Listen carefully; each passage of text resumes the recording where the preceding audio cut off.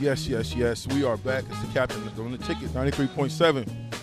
Man, I didn't get a chance to do my homework, but I'm gonna do my homework while we talking right on the fly. I want to bring in my little brother from another mother and another coach, Maurice, Purify. Truth, what's up, man? What's going on, V? How you doing? I'm good, man. How you doing? Good, good. I can't complain. Yeah, man. Thanks for coming on the show today. Yeah, appreciate it. Short notice, but glad I can make it. I know, man. That's all my friends that have joined me on the show sometimes come at short notice, so I really appreciate you definitely gracing us with your presence. Man, so talk to me a little bit about where you grew up at. How'd you end up at Nebraska? All right. Well, I grew up in Humboldt County, Eureka, California. Mom was, married, Purify, dad, Bobby. I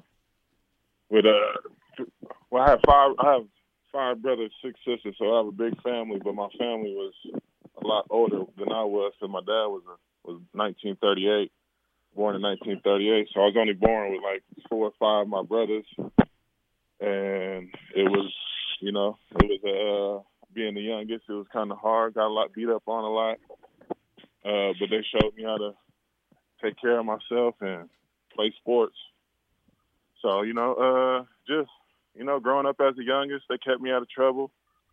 Wasn't really good in sports until I really hit freshman year. I grew up and knew the ability I had, and I actually wanted to play basketball.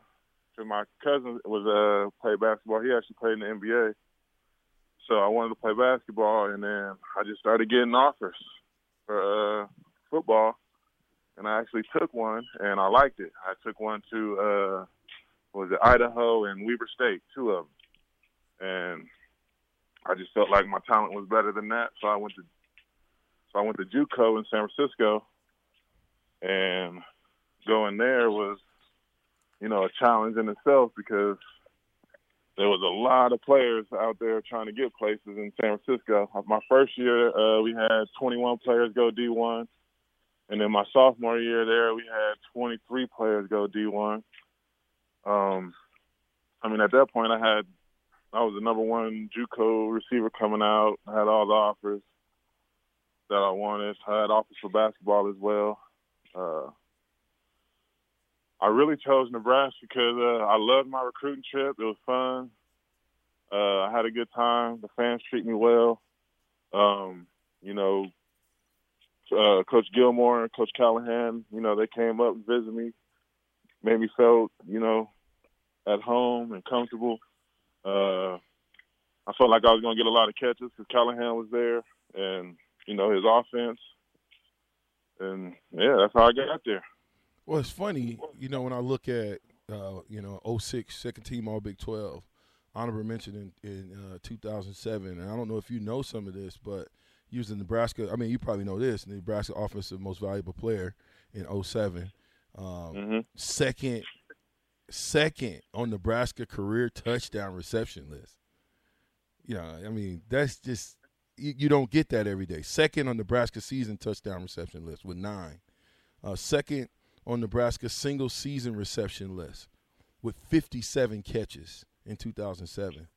Fifth on Nebraska's career receiving yardage with 1,400 yards, and then 6th on Nebraska's career reception list with 91. What made you come to Nebraska? Who recruited you? How in the heck did they convince you that Nebraska was the spot for Maurice Purify? It was Coach Wagner, the offensive line coach, Coach Gilmore, and then Callahan. Coach Gilmore came up to one of my basketball games, and he was just talking to me about how he's seen the talent in me and what we had there can be special, and pretty much talking about with the offense that we run, I can be a household name and get a lot of catches and get to where I wanted to be. And they convinced me on, the area, the fan base is great. They, sell out every game. They're, loud. When I went there, it was really loud. I went there Texas A&M game, I believe. Yeah, Texas A&M game. That was a great game. But, they just sold me on all that. That came true. But, it was pretty much getting a lot of catches and being able to play right away. That's what I wanted to be in. And I know where, Bill Callahan came from. So, just trying to get to where I wanted to be. And I felt like that was the best place for me. Now, I remember being at the Kansas game, and I don't know if you remember this, but I remember it very vividly. Either Kansas or K-State. I think it was Kansas first. I went to both, but I think Kansas. And I think you was on the bike. They wasn't throwing the ball to you in that first half. And you was on the bike, and I think I might have came kind of close and was saying something. That's when I think we first met. It was on the sideline. I don't know if you remember that, but I remember – who was the quarterback? Joe Gantz? Yeah. 07 was Gantz, yeah, right? Remember Sam Keller got hurt. Sam Keller got hurt. So it was Joe Gantz, which shout out to Joe Gantz. We're going to have Joe Gantz on. I ran into him Friday at the Players. We got a chance to watch practice on Friday, and Joe Gantz was there, him and Big Zach Potter. So that was good to see running into those two guys. We got to make sure we get them on. But I remember you're gonna have to give him my number when you link up with him. With Joe Gantz? Yeah, Joe Gantz. Got you. That's my guy. Easy. I got you. He still looked like – Joe Gantz looked like he in better shape now than he was when he played. Oh, yeah? Man, Joe Gantz look good, man. And he's coaching over at Northern Illinois. Oh, okay. He's doing good. Yeah, he's doing really, really good. So I look forward to – but Joe Gantz was the quarterback. And I remember that it was a big controversy about who was the quarterback. Was it Keller? Well, let me just ask you. You was there. Keller was there. Somebody – I thought it was another quarterback in the mix of that. It was Bo Davis. Bo Davis, Sam Keller, and then you had Gantz. Who Gantz at the time – well, whatever happened with Zach Lee? Was that later on? Zach Lee was later on. Zach Lee came from my junior college. Zach Lee came from San Francisco City, so okay. I seen him growing up. Okay. So let's just Joe Gantz. Who was better, Joe Gantz or Sam Keller? I give it to Joe Gantz, but where Sam Keller came from, and the hype behind Sam Keller at the time, I don't think Callahan could have got him here and not played him. You know what I'm saying?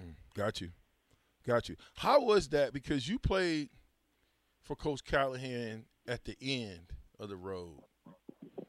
What was that like? And listen, Coach Callahan sometimes gets a bad rap. I've given him a bad rap at times just because of the things that switched that we were used to as far as the tradition of Nebraska football that he completely either discontinued or switched altogether. But he did one thing really, really well, for sure, and that was recruit. That was recruit. So, what was your experience with Coach Callahan? My experience with Coach Callahan, it was a good experience and a bad experience. A kid that's coming from JUCO is a little more older than kids that come from high school. So when he comes and he talks to you, it kind of, I'm not gonna say he came off like as not himself, but just like the way he talks and the way he gives his words out, it seems kind of like I don't know the word. It's not fake, but it ain't real. Somewhere in between. Yeah. But just he going was a through the good guy. motions. I can't say he wasn't a good guy to me, but he just like his talk, the way he presented himself, it just didn't seem as real as the guy. Well, we're gonna talk about. We got to take a quick little break, Mo. But when we get back, we'll talk more about the mentality of that football team. More with Mo Purify, the captain, the ticket 93.7. Be right back.